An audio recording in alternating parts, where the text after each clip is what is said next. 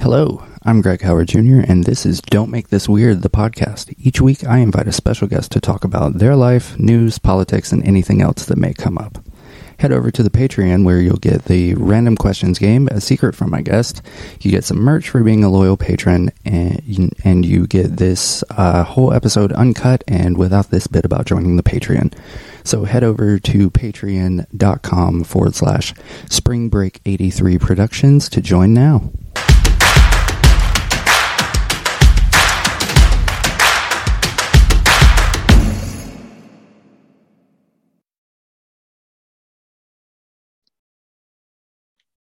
Welcome to another episode of Don't Make This Weird. My guest this week is an educator. She's an author. She's a podcaster. She has more degrees than I have letters in my name. Please, dear listeners, welcome to the show, the absolutely brilliant Dr. Candace. Hello. Hey, how are you? I'm fantastic. How are you? I'm great. It's just really cold here in New York. Ridiculous. It's like 20 degrees. I'm like, I need to go out, but I don't want to go out. Yeah. I don't blame you, not one bit. Mm-hmm. So on this podcast, we do love a good origin story. So tell us how you got to be where you are. Tell us about young Dr. Candace. Wow. So young Dr. Candace is pretty much a person who is supposed to be a statistic.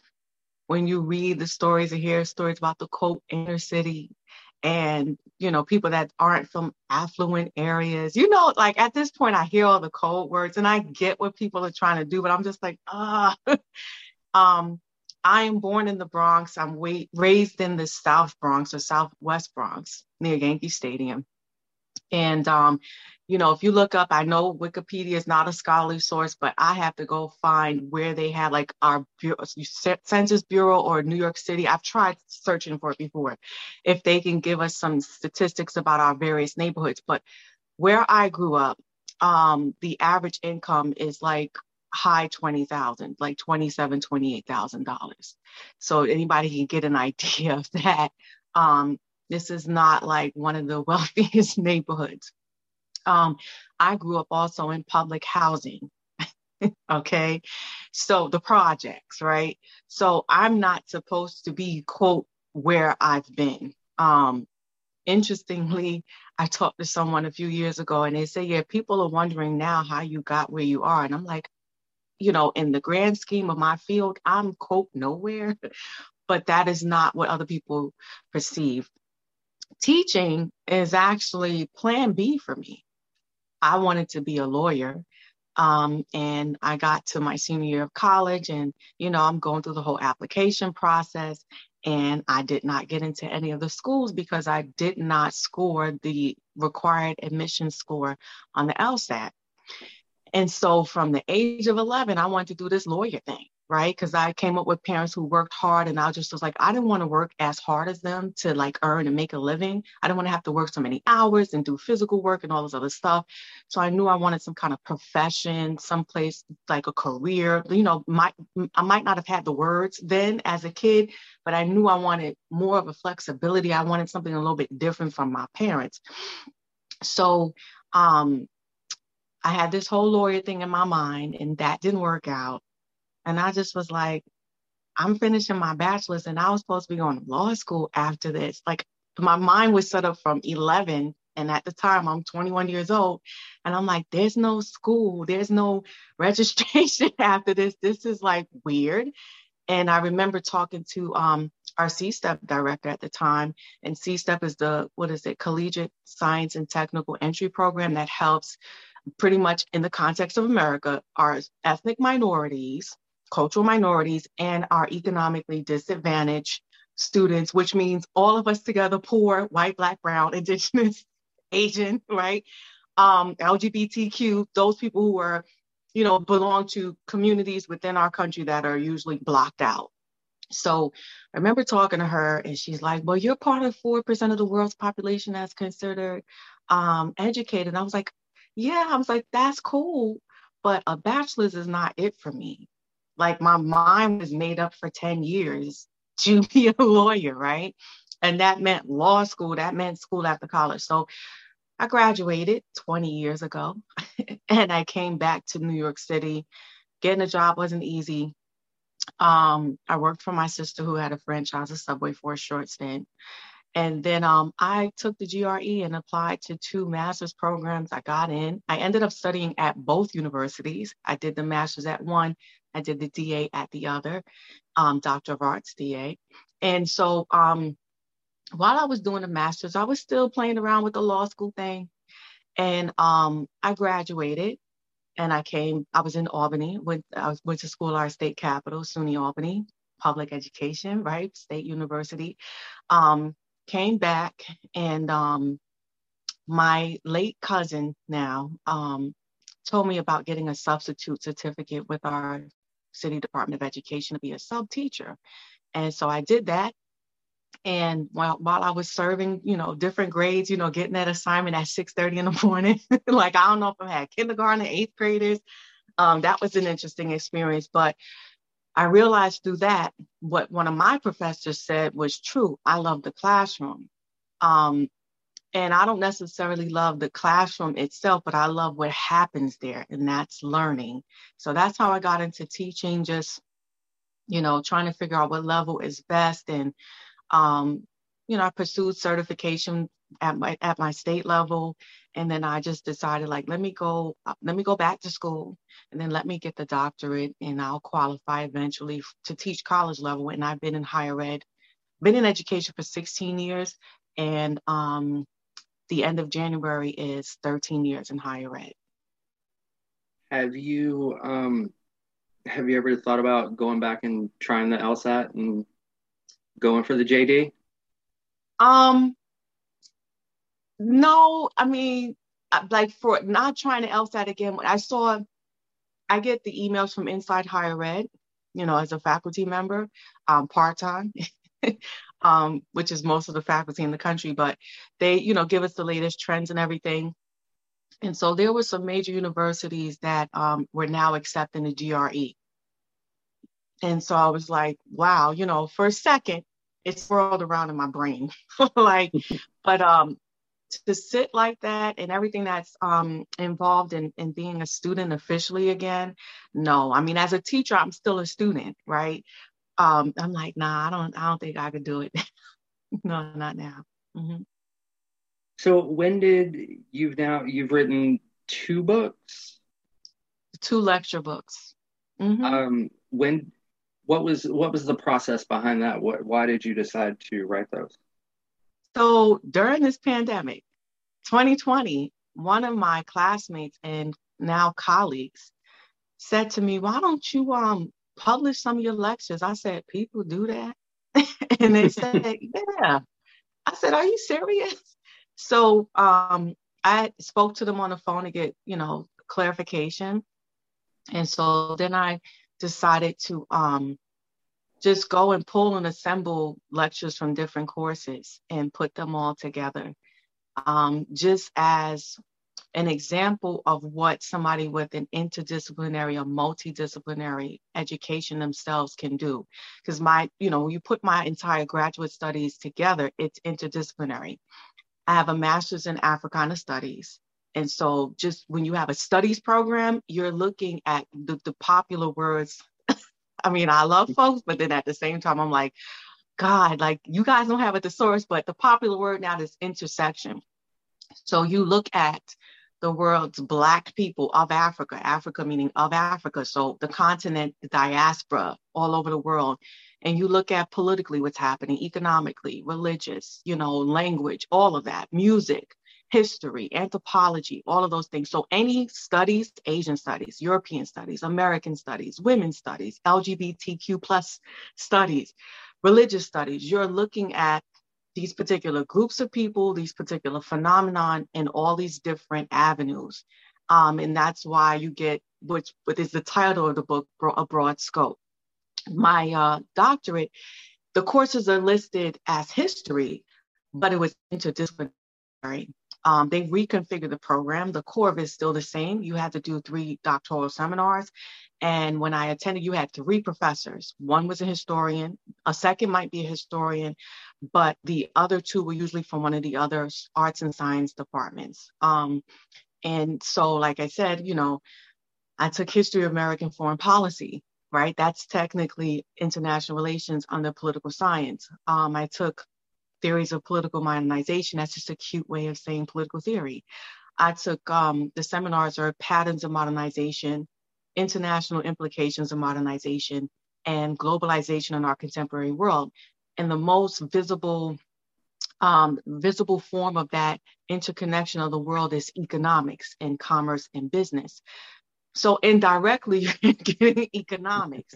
So you're getting all these things coming together. You got a philosophy professor on the team, you got a politics professor, you got an anthropology, a sociologist, and everything that's being tied together is under the general umbrella of history, because there's a record of what people do in all these facets of life. And so that is what equipped me to be able to teach all these different classes, which some colleagues said, wow, you taught such a wide range of courses, such a broad range of courses. And so when this whole idea of publishing these lectures came up, it was like, let's just pull some. And so it features, about five lectures from world history and politics. I put in both global conflict in world history and world politics. And there's like a slightly different presentation because, from history to political science. My second section of the book is African and African diaspora history, focused on the U.S. And the third one is politics and civics. My earliest version of the branches of government lecture, for the civics part for Americans that need it, and macroeconomics. The course I taught was politics of economics. So it's like the intersection of government and markets, or the government and the economy. And then, it's also titled like political economy, which is the academic term for economics. So I pretty much taught intro to economics. Like, what? That's what I'm saying. I was a teacher and still a student simultaneously, but it's 15 lectures. So it's like 5, 6, and 4, I think. At least around 5 lectures for each general topic. And I just put those together and wrote this introduction, kind of like, hopefully if teachers picked it up, they would get some ideas for their social studies content. If they, our different states have different requirements, but if they were, had an initial license or certification in their state, like my state, New York, requires a master's for permanent certification, maybe they consider a master's in one of the studies programs, especially if they were social studies focused educator. So yeah, that's the first one. The second one is the civics one on Congress. So just like, we met on Twitter, and Twitter seems to be the political social media platform. Yeah. And watching everything, and especially, I was watching before 2016, but it was like overload with 2016, and people were like, well, what the heck happened? Wait a minute, what? So I was just seeing like, gosh, there's so many basics that most people don't know. And it's just conversations with family, friends, social media connections. And so I decided in 2021 to take out that Congress section of the 3 branches of government from American government and politics, and then like expand it. I left it in bullet form. All you need is a highlighter, because I done did the read through for you and pulled it out. Like what you have in that book is like the Cliff Notes to study for the test. Not only did I do that, I said, let me go and look at what Congress has done from President Obama's time, because when people went to the ballot box, they were like, well, Obama didn't do this and Obama didn't do that. I'm like, oh my gosh, people, it's not all about the presidency and the executive branch. That's Article 2, dude. Like, it's not even about that person. Like, you got a whole 535, technically 539 people sitting there, and they have more say on this policy thing, right? And so I went from Obama's time, and then sometime in February 2022, the second edition should be coming out of the book is titled Engaged Citizen: A Look into Congress.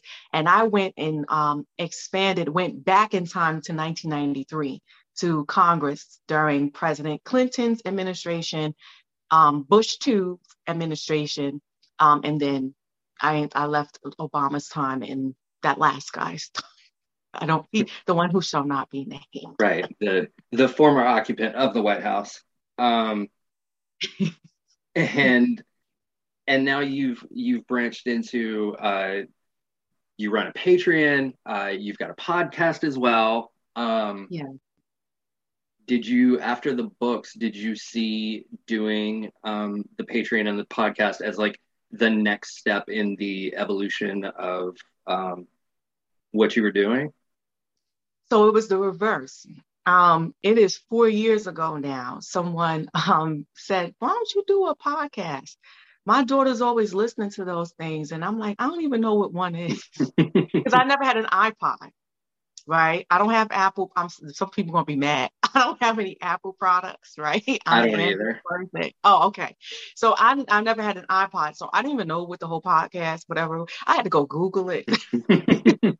And once I figured out and connected what it was, then I started one. That's also February 4 years ago. I've had a podcast, even though I've used different platforms, but I've used the creator page I've set up a creator page on Patreon. And so the books were like I said, 2020 and 2021 is since that time. And I thought for some people, they might want, that hard copy of their paper or something like that they can reference more easily for them. That's their better avenue of information acquisition. And other people might, the listening, like while they're driving or whatever, commuting or cleaning, cooking, whatever, working out, I don't know. To listen to the lectures might be something better, it might work in the audio form for them. It might work better for them. Yeah. If I can like listen to it while I'm at work, I'll retain better. Yeah. So that's what wow. I do. So like with the if I may, with the book, the Congress thing, there's more detail on the podcast. So like the same questions that are in the book, I actually go into some of the policy areas, whereas the book I extracted from the Library of Congress, the top 5 policy areas. But on the podcast, I go in to see who introduced what and when, trying to give people, the listeners, a feel for how complicated this lawmaking process is. Because like today is, kind of like mid-January, right? So someone would introduce the bill today, and then you'll see the latest action is like 6 months later, a year later, because it's going on a calendar. It's 535 people, right? 100 in your Senate, 435 in your House, and they're all introducing various ideas, policy ideas, And so how many bills do you think we're going to have? And we have to go through this tedious process. So that's what I'm hoping that, those people who become patrons will learn from at least I call it Critical Civics 101. So, yeah. While we're on the subject of critical civics, I want to touch briefly on there was a bit of a dust up on Twitter the past couple of days with certain voting rights activists and their problem with the administration. What is this mindset that everything can be done by executive order and everything has to be done by the president? I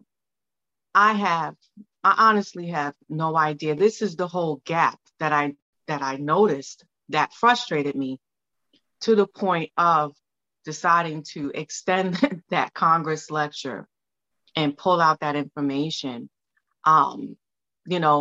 Like be a fully engaged citizen. That's why I titled the book the lecture book that Engaged Citizen: A Look into Congress. Congress is your Article 1 that was the first branch of government outlined, and it was supposed to do most of the activity because it was a multi-membered body and the people were directly elected, at least the House of Representatives. I think I'm annoyed with our media. I mean, like when we reflect, because I think we're probably close in age, we're on that cusp of, what is it, Gen X and millennials. I don't know, So, if we both can think back, and I know my households, I came up with people who took in news, they watched the news, they read the newspaper. You heard about the presidential elections, but you didn't really hear about the congressional elections like that. And now we learned the hard way. I want to say, I mean, there were people who were old enough to know in the 90s with President Clinton, because he was blocked. That's when the Republicans really started showing their tails. And then President Obama. I mean, we know that's 2009. We know Mitch McConnell and crew had their whole plan to sabotage him, right? We know that from 16.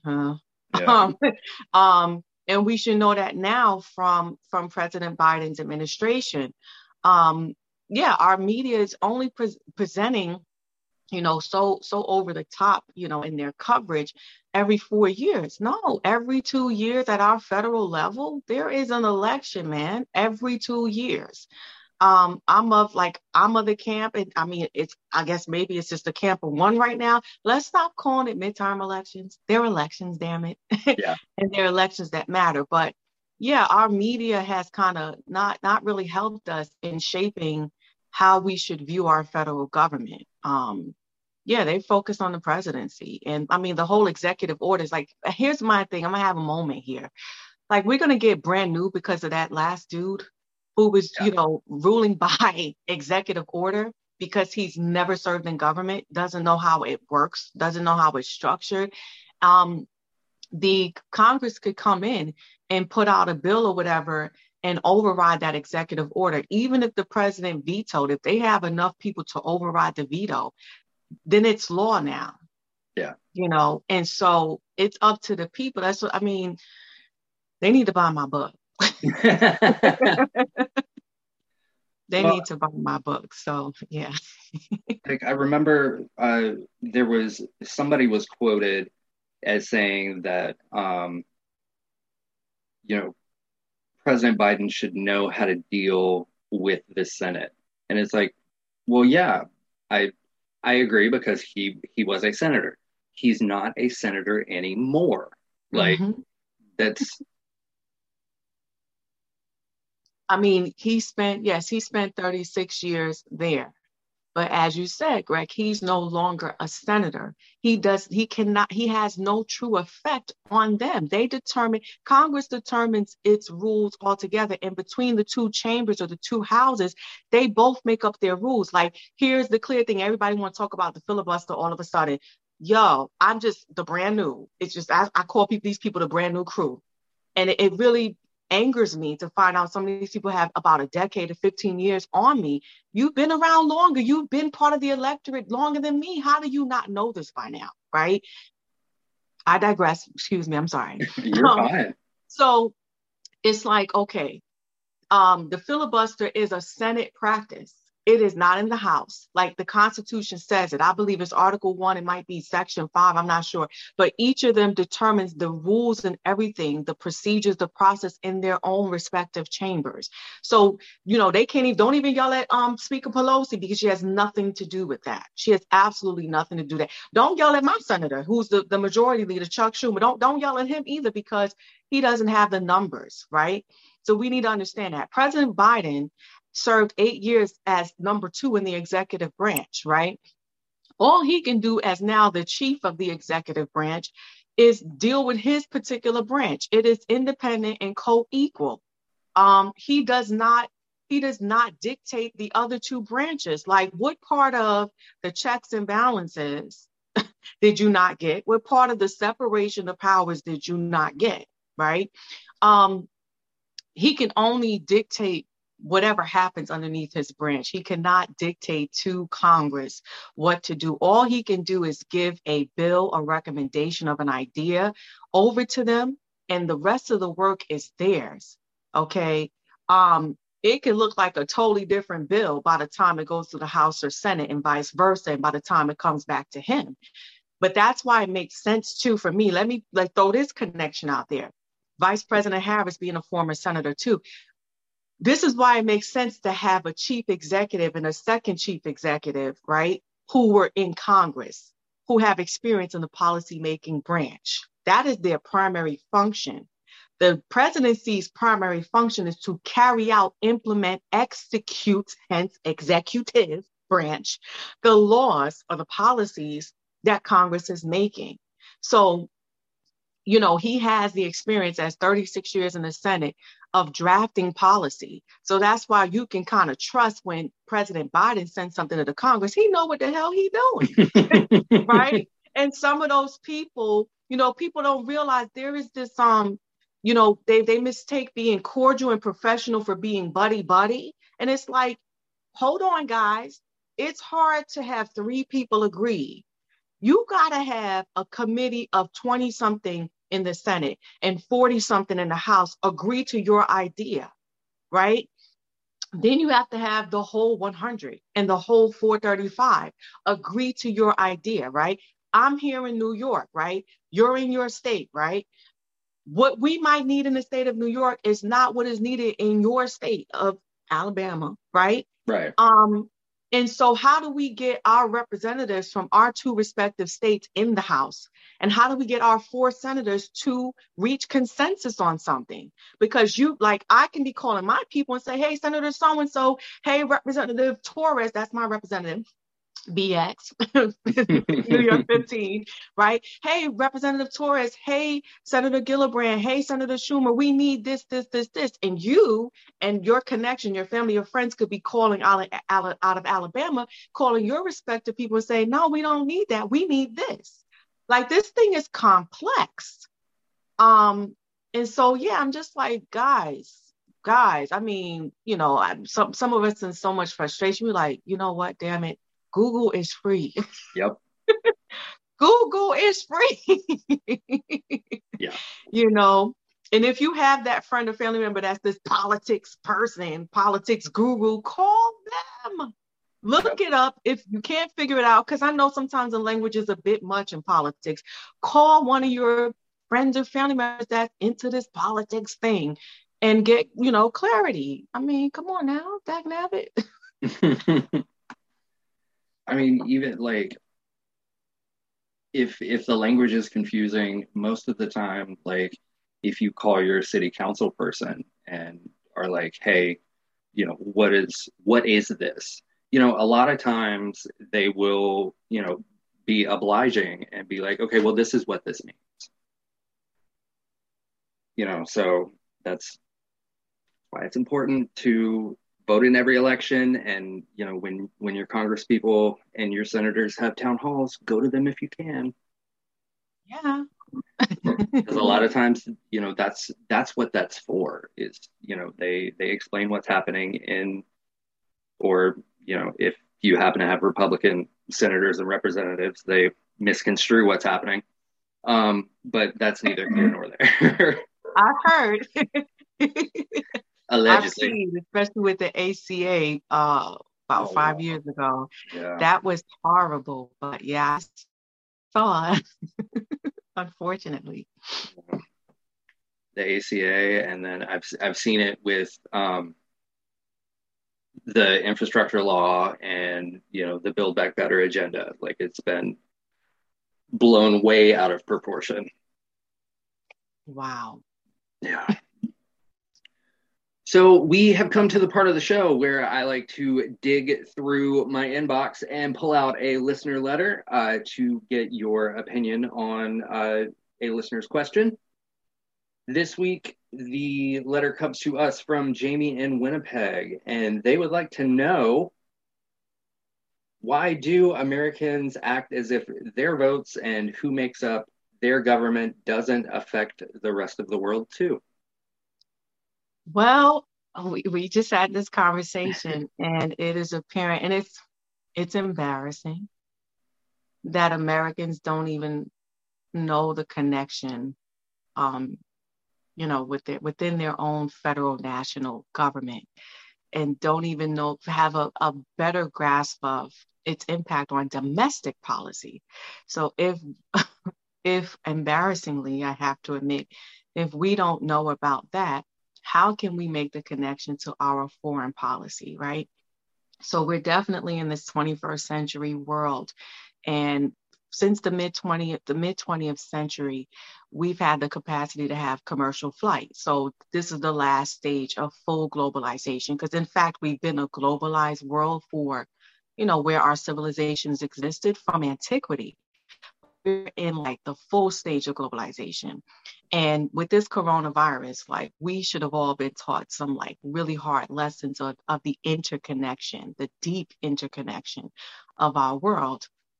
And so, from the 20th century till now, um, each country has a domestic policy and a foreign policy, because we're in this world where we're doing business globally with each other. And we want to prevent two world wars, right? Like the whole conversation with Russia, and they're looking at Russia right now, and they're messing around with Ukraine, and we find out the Russians interfere with our election, right? Because they have a policy agenda that they want to fulfill, and in cases it's antithetical to ours, right? So there's this competition. This is why they would interfere with us, but on the American side, we haven't connected that dot just yet, right?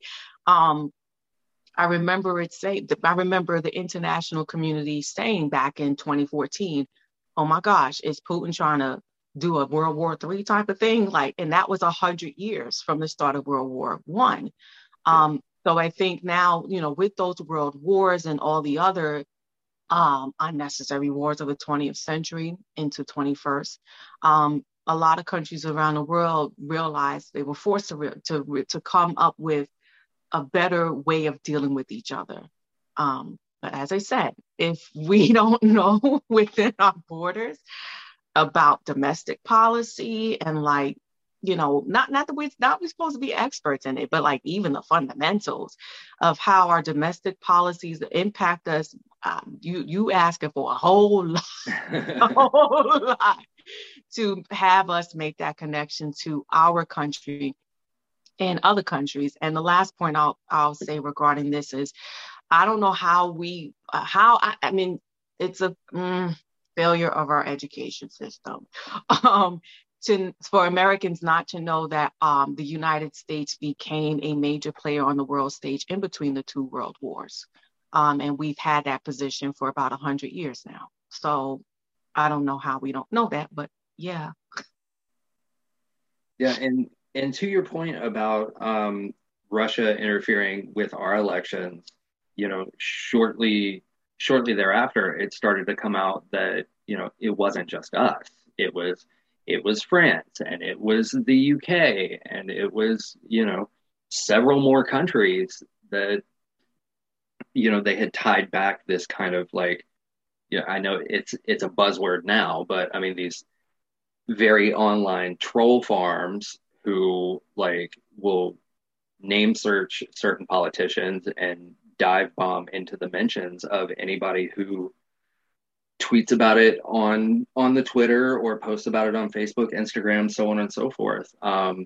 We saw a lot of it in the run up to the 2020 election, and still to this day, every now and then, if you tweet something, like you'll get the people at 2 and 3 o'clock in the morning who are, you don't even have to tag a politician. Like for me, the most recent example was I think I included the vice president's name in a tweet, and at like 4 o'clock in the morning, I had 100 notifications from people just spouting the primary lies that she's a cop and she locked up all of the black men in California, and just ridiculous things that are easily debunked. But right. Wow. Yeah. Still. And the whole insane part of this is that Facebook and Twitter, these platforms are American platforms.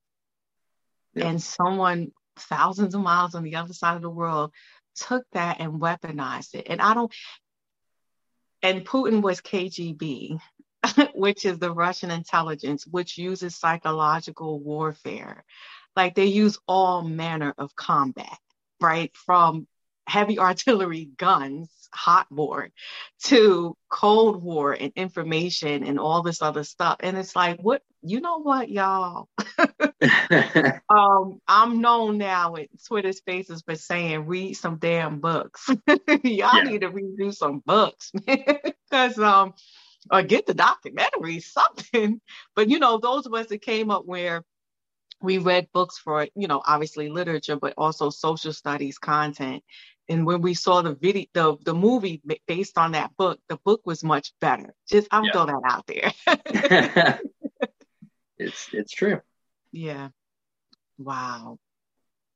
I ended up having to delete the tweet, and like it was a whole mess. Yeah, because that was harassment. 100 notifications of foolishness. Yeah. No, who wants to sift through and clear that? No, that's unbelievable. So now we have come to the point in the show where I like to play a quick game with my guests. I have 15 random questions in front of me. Are you down to play? Yeah. So question 1, what was your first job ever? I was a concessions worker at Yankee Stadium. Oh, that's really cool. Yeah, while I was in college. Mm-hmm. Mm-hmm.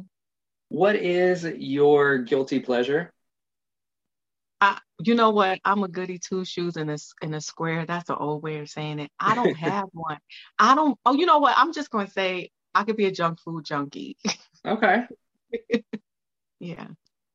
If aliens landed on Earth tomorrow and offered to take you with them, would you go? No. Enough adventure here on this planet. I'm good. Oh, man. Mm-hmm.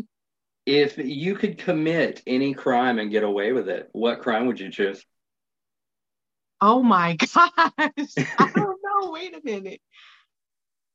You know what? It'll be like, I know that, no, now people are going to judge me now, but now, like, I'm just saying now that people, any kind of confrontation, they want to charge you with assault, but like some people take you there. So I would just fight somebody. I don't know.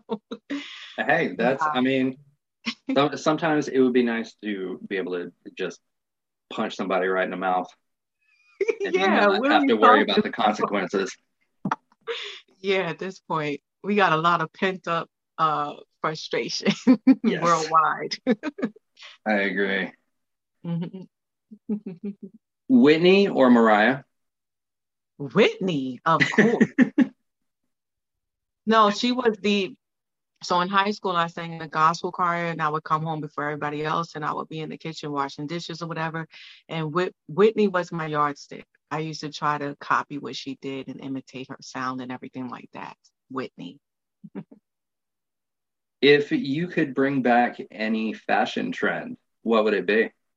Oh my gosh, I suck at this. Oh no, wait a minute. I'm not great in this area. Oh my gosh. I don't know.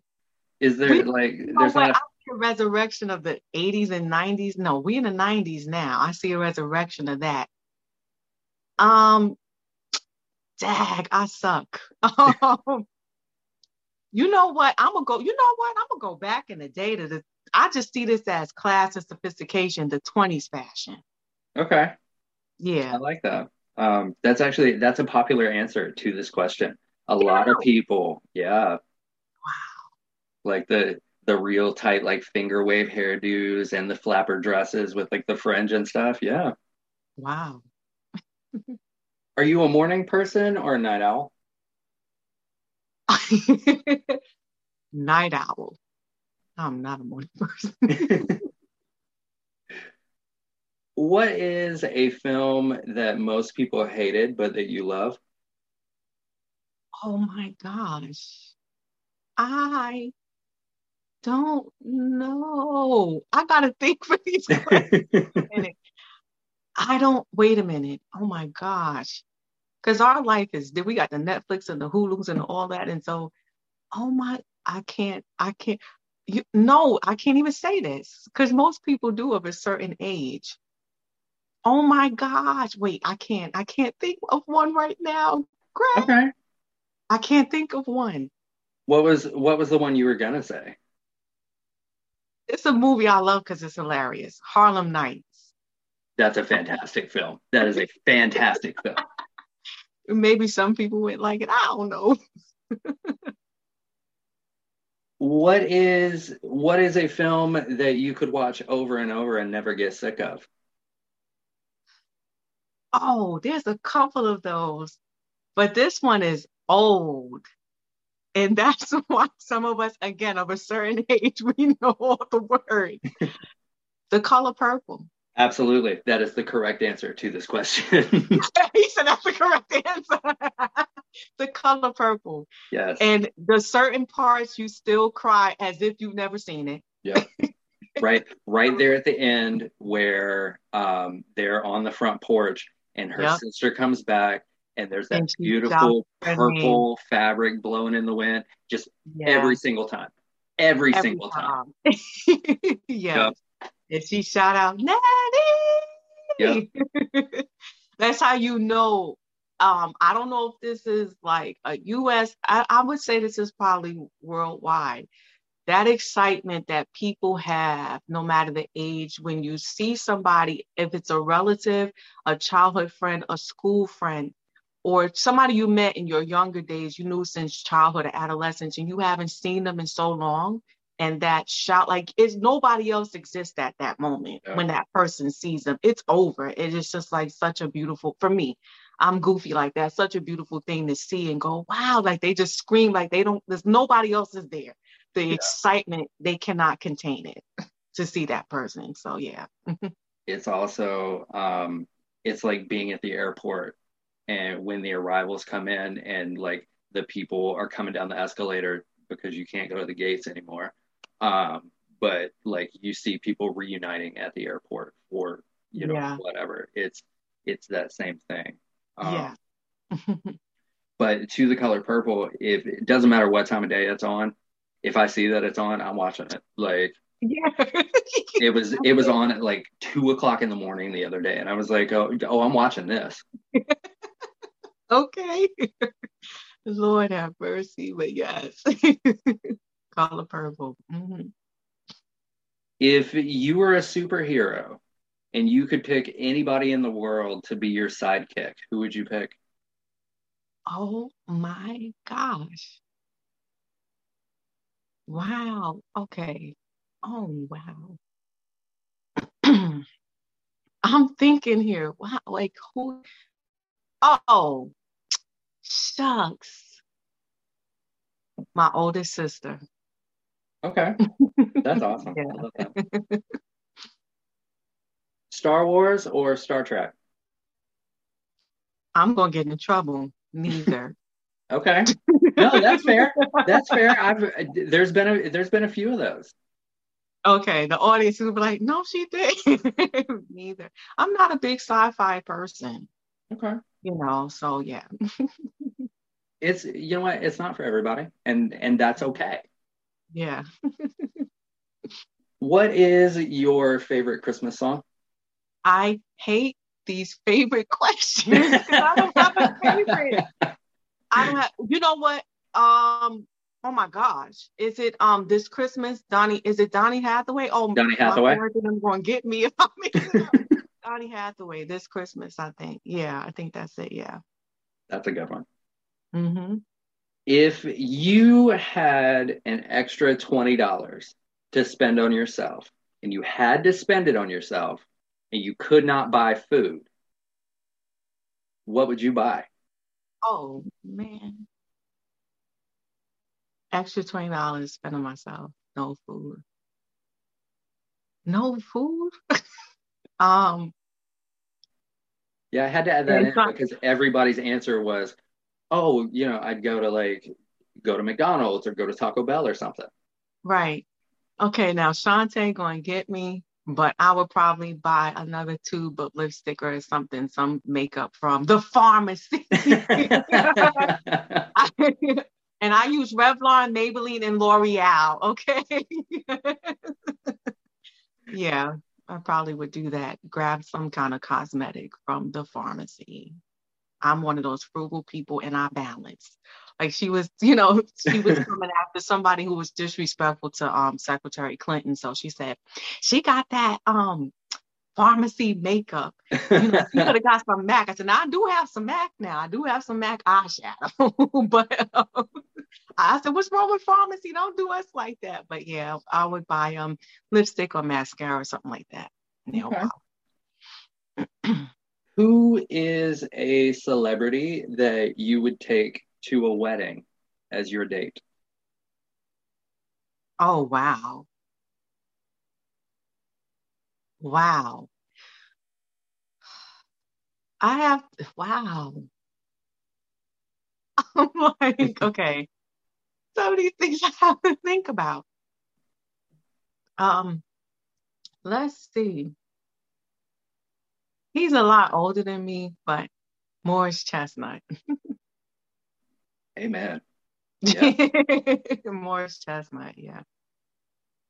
And last question. If you had to delete all but 3 apps from your phone, what 3 do you keep? Oh, shucks. Let's see.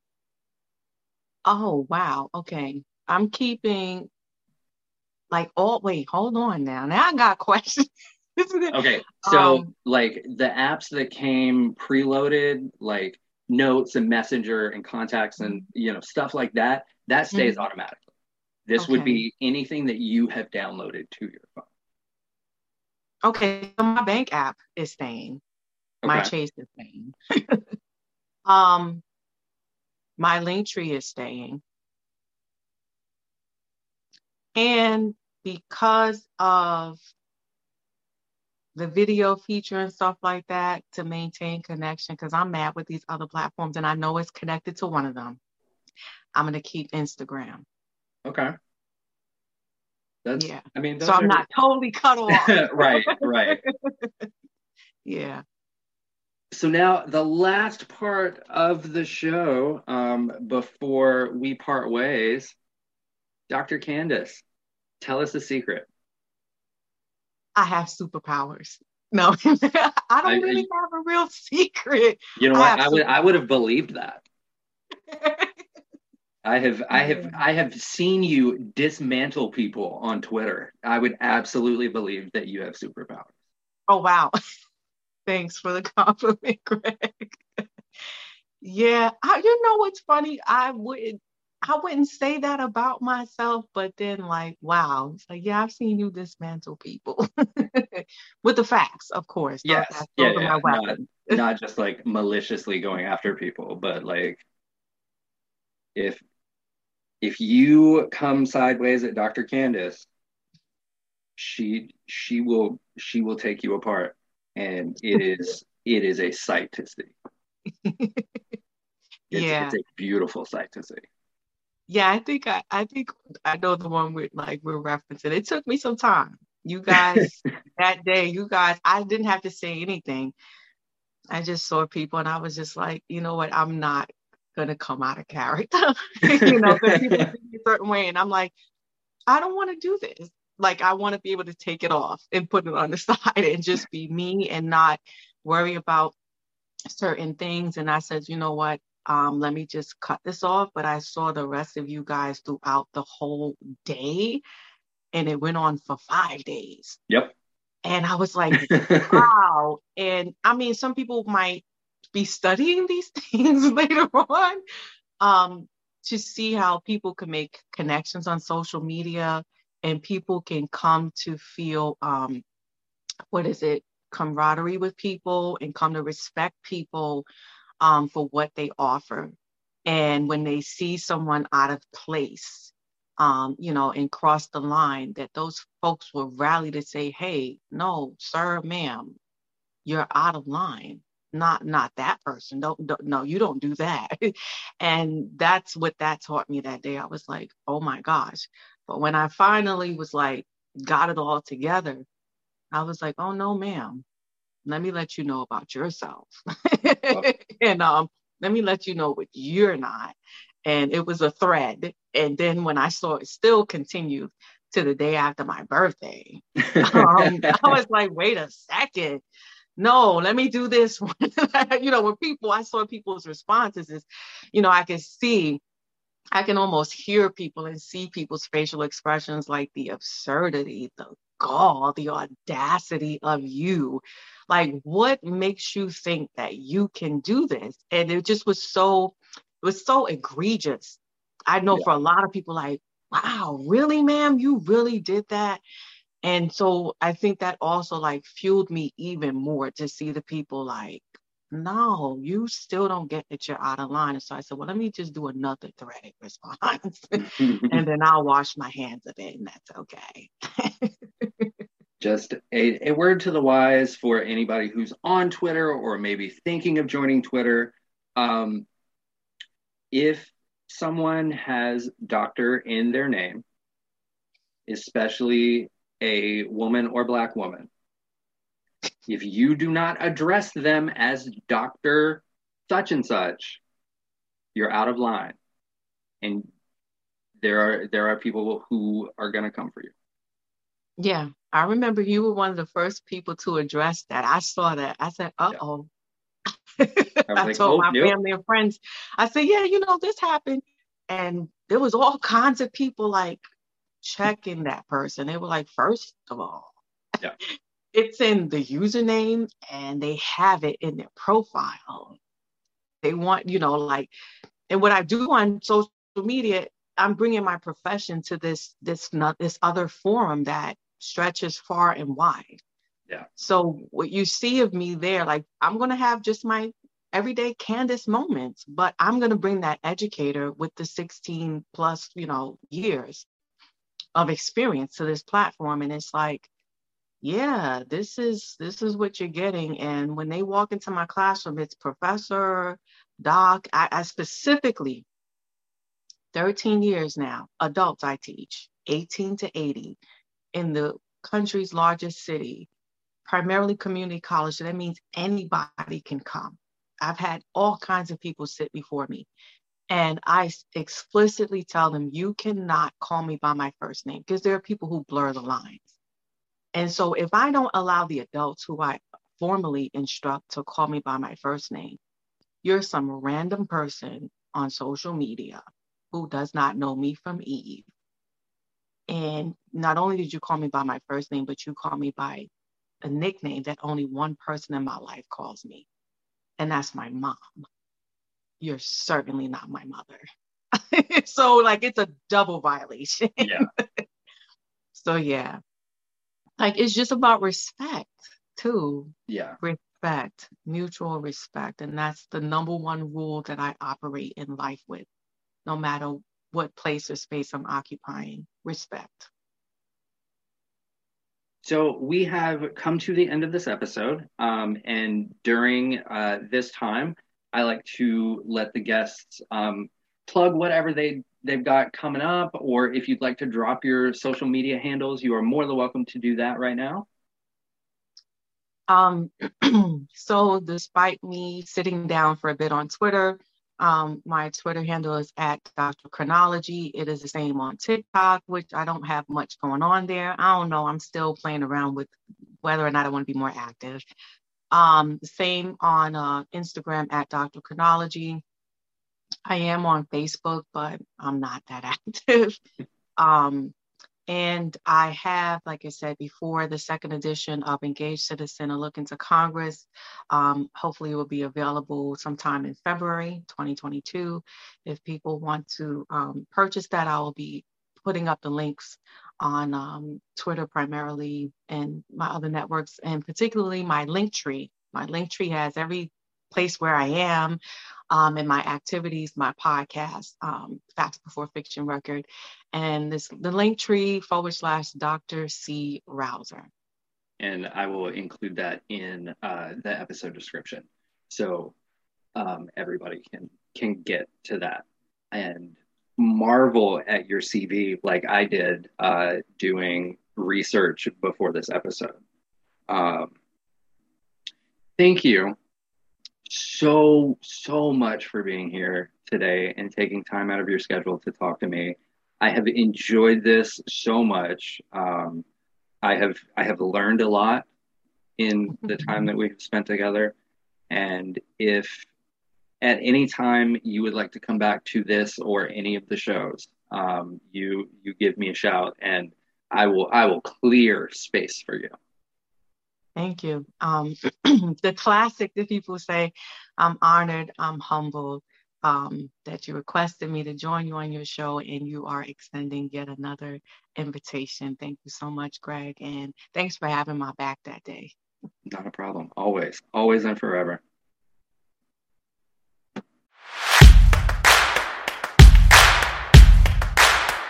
If you enjoyed this episode, please consider subscribing. And if you're on Apple Podcasts, leave us a review. If you didn't enjoy this episode, why the fuck are you even still here? If you'd like to get in touch with the show, you can email us at don'tmakethisweirdpod@gmail.com. You can find us on Twitter at SB83Productions, on Instagram at SpringBreak83Productions. Don't Make This Weird is a Spring Break 83 production.